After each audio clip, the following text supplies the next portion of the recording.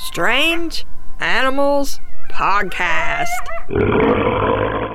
Welcome to Strange Animals Podcast. I'm your host, Kate Shaw. This week, we're going to look at some strange animals of the Paleogene period, a suggestion from Pranav. Pranav also suggested the naked mole rat that we talked about in episode 301, but I forgot to credit him in that one. As we talked about in episode 240, about 66.5 million years ago, a massive asteroid smashed into the Earth and caused an extinction event that ended the era of the dinosaurs. The geologic time period immediately after that event is called the Paleogene, and paleontologists study this era to learn how life rebounded after the extinction event. We're going to learn about a few animals that evolved to fill ecological niches left vacant after dinosaurs went extinct.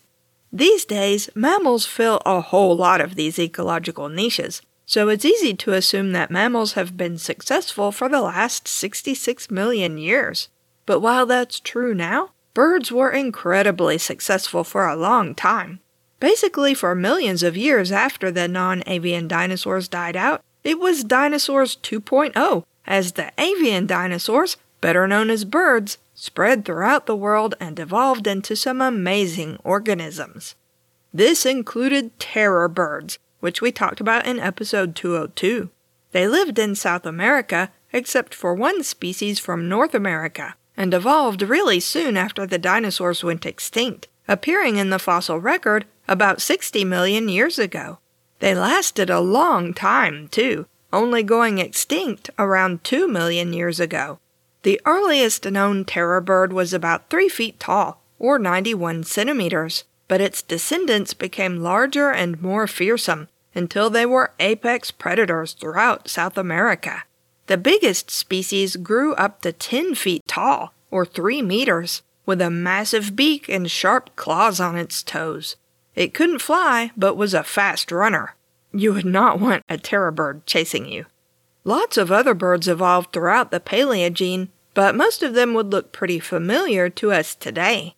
Paleontologists have found fossils of the ancestors of many modern birds, including penguins, hummingbirds, and parrots, which show that they were already specialized some 25 or 35 million years ago, or even more.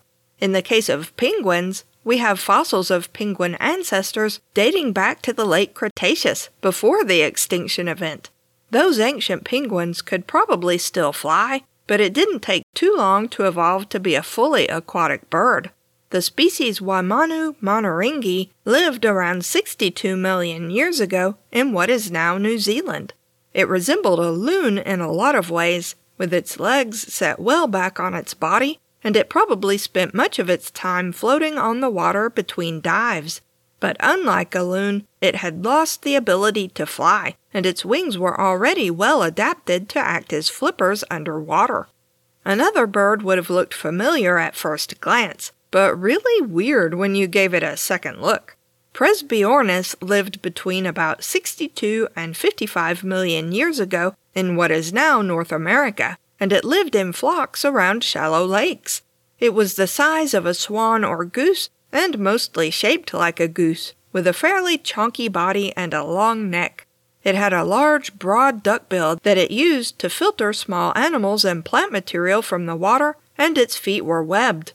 But its legs were really long, more like a heron's legs. When the first Presbyornis fossils were found in the 1920s, the scientists thought they'd found ancient flamingos. But when a skull turned up, Presbyornis was classified with ducks and geese. It wasn't very closely related to modern ducks and geese, though. Researchers now think its closest modern relation is a South American bird called the screamer. Llewellyn suggested the horned screamer a long time ago, and now that I have learned more about these birds, I love them so much. The screamer looks sort of like a goose, but has long, strong legs and a sharp bill more like a chicken's. It lives in marshy areas and eats pretty much anything, although it prefers plant material. It has 2 curved spurs that grow on its wings that it uses to defend its territory from predators or other screamers. And if a spur breaks off, which it does pretty often, it grows back. The screamer mates for life, and both parents build the nest together and help take care of the eggs and chicks when they hatch. The horned screamer has a long, thin structure that grows from its forehead and looks sort of like a horn, although it's not a horn. It's wobbly for one thing, but it's also not a wattle. It grows throughout the bird's life and may break off at the end every so often, and it's basically unlike anything seen in any other bird. Maybe Presbyornis had something similar, who knows? The screamer gets its name from its habit of screaming if it feels threatened or if it just encounters something new or that it doesn't like. The screaming is actually more of a honking call that sounds like this.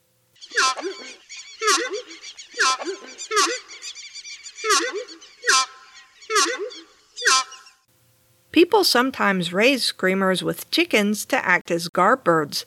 It can run fast, but it can swim faster, and it can also fly, although it doesn't do so very often.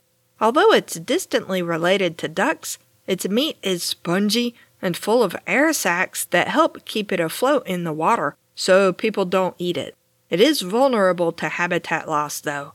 One organism that evolved early in the Paleogene was grass. You know, the plant that a whole lot of animals eat. There are lots and lots of different types of grass, not just the kind we're used to mowing, and as the Paleogene progressed, it became more and more widespread. But it wasn't as ubiquitous as it is now, so even though the ancestors of modern grazing animals evolved around the same time, they weren't grazers yet. The word graze comes from the word grass, but ancient ancestors of horses and other grazing animals were still browsers.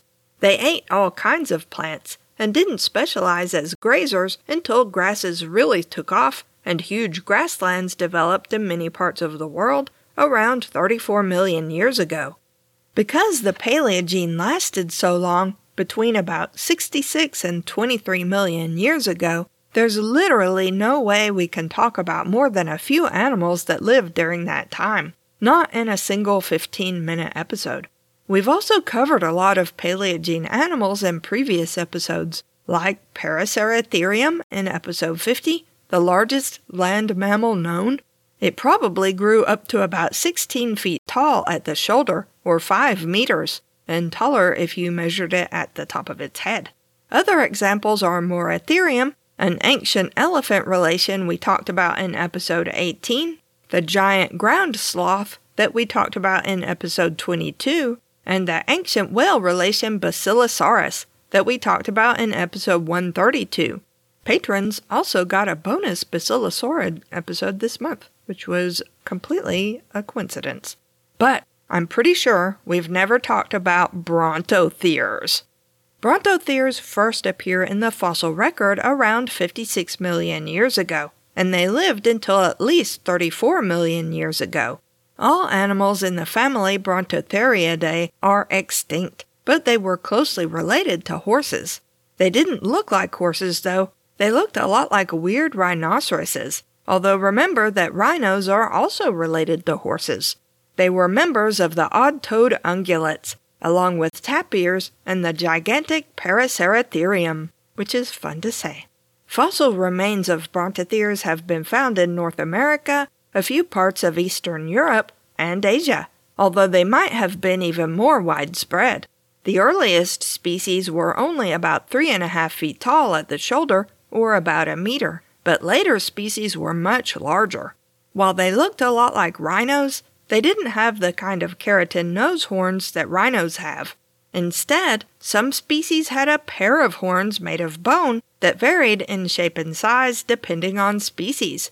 The horns were on the nose, as in rhinos, but were side by side. Brontotheres developed before grasslands became widespread, and instead they were browsers that mostly ate relatively soft vegetation like leaves and fruit. Grass is really tough, and animals had to evolve specifically to be able to chew and digest it. In fact, the rise of grasslands as the climate became overall much drier around 34 million years ago is probably what drove the Brontotheres to extinction. They lived in semi-tropical forests and probably occupied the same ecological niche that elephants do today. This was before elephants and their relations had evolved to be really big, and Brontotheres were the biggest browsing animals of their time. Brontotheres probably lived in herds or groups of some kind. They were widespread and common enough that they left lots of fossils, so many that they were found relatively often in North America even before people knew what fossils were.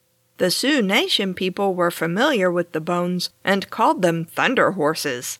When they were scientifically described in 1873 by Othniel Marsh, he named them after the Sioux term, since Brontotherium means thunder beast. Two of the biggest Brontotheres lived at about the same time as each other, around 37 to 34 million years ago.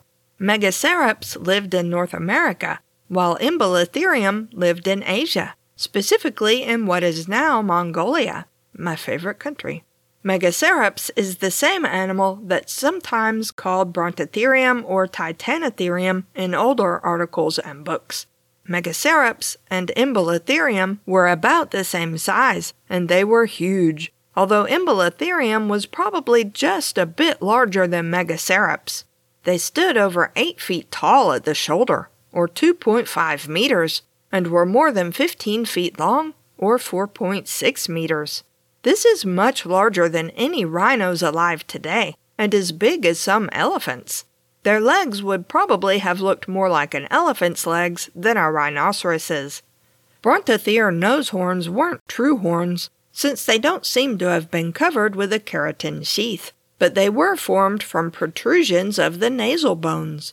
They might have been more like ossicones, covered with skin and hair. Megacerops had a pair of nose horns that were much larger in some individuals than others, and scientists hypothesized that males had the larger horns and used them to fight each other. But this can't have been the case for Embolotherium. It had even bigger nose horns that were fused together in a wedge-shaped plate, sometimes referred to as a ram, but they contained empty chambers inside that were a continuation of the nasal cavities. They wouldn't have been strong enough to bash other Embolotheriums with, but they might have acted as resonating chambers, allowing Embolotherium to communicate with loud sounds. All individuals had these nose horns, even juveniles, which further suggests that they had a purpose unrelated to fighting. At about the same time the Brontotheres were evolving, another big browsing animal also lived in what are now China and the United States. 2 species are known, one in each country, and both stood about 5 feet tall at the shoulder, or 1.5 meters.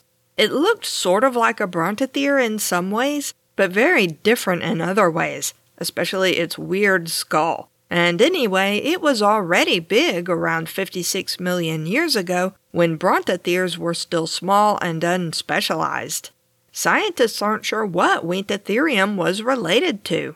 It's been placed in its own genus, family, and order, although some other Weentotherium relations have been discovered that share its weird traits. Most scientists these days think it was probably an ungulate. Weentotherium's skull was extremely strong and thick, which didn't leave a whole lot of room for brains. But what Weentotherium lacked in brain power, it made up for in sheer defensive ability. It had huge canine teeth that hung down like a saber-toothed cat's fangs, although males had larger fangs than females. Males also had 3 pairs of ossicones or horns on the top of the skull that pointed upwards. 1 pair was on the nose, 1 pair over the eyes, and 1 pair almost on the back of the skull. They could be as much as 10 inches long, or 25 centimeters, and paleontologists think that males wrestled with these horns the same way male deer will lock antlers and wrestle. Weentotherium lived in the same habitat and probably ate more or less the same type of plants that later Brontotheres did. They went extinct around the time that Brontotheres evolved to be much larger, which suggests that Brontotheres may have outcompeted Weentotherium. We'll finish with one more Paleogene mammal, Pesosiren. It was only described in 2001 from several incomplete specimens discovered in Jamaica in the 1990s, and it lived between 49 and 46 million years ago. Pesosiren was about the size of a pig, although it had a longer, thicker tail compared to pigs. It wasn't any kind of pig, though, and in fact it was distantly related to elephants. It was the oldest known ancestor of modern sirenians. Pesosiren is also called the walking siren because it still had 4 legs and probably spent at least part of the time on land, although it could swim well. Scientists think it probably swam more like an otter than a sirenian, propelling itself through the water with its hind legs instead of its tail. Pesosiren was probably semi-aquatic, sort of like modern hippos, and already shows some details specific to sirenians, especially its heavy ribs that would help it stay submerged when it wanted to. It ate water plants and probably stayed in shallow coastal water. At different times in the past, Jamaica was connected to the North American mainland, or was an island on its own as it is now, or occasionally it was completely submerged. About 46 million years ago, it submerged as sea levels rose, and that was the end of Pesosiren as far as we know. But obviously Pesosiren either survived in other areas or had already given rise to an even more aquatic Sirenian ancestor, because while Pesosiren is the only Sirenian known that could walk, its descendants were well adapted to the water. They survive today as dugongs and manatees.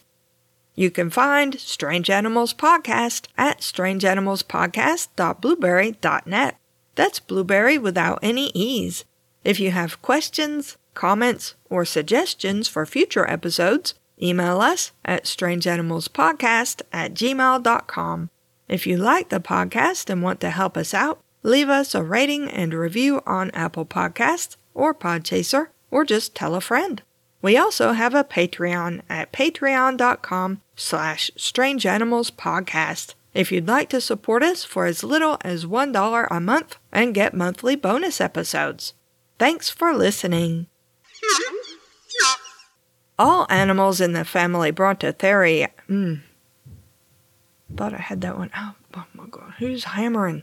Although Embolotherium was probably just a bit larger than Megacerops. Just a bit larger than Megacerops.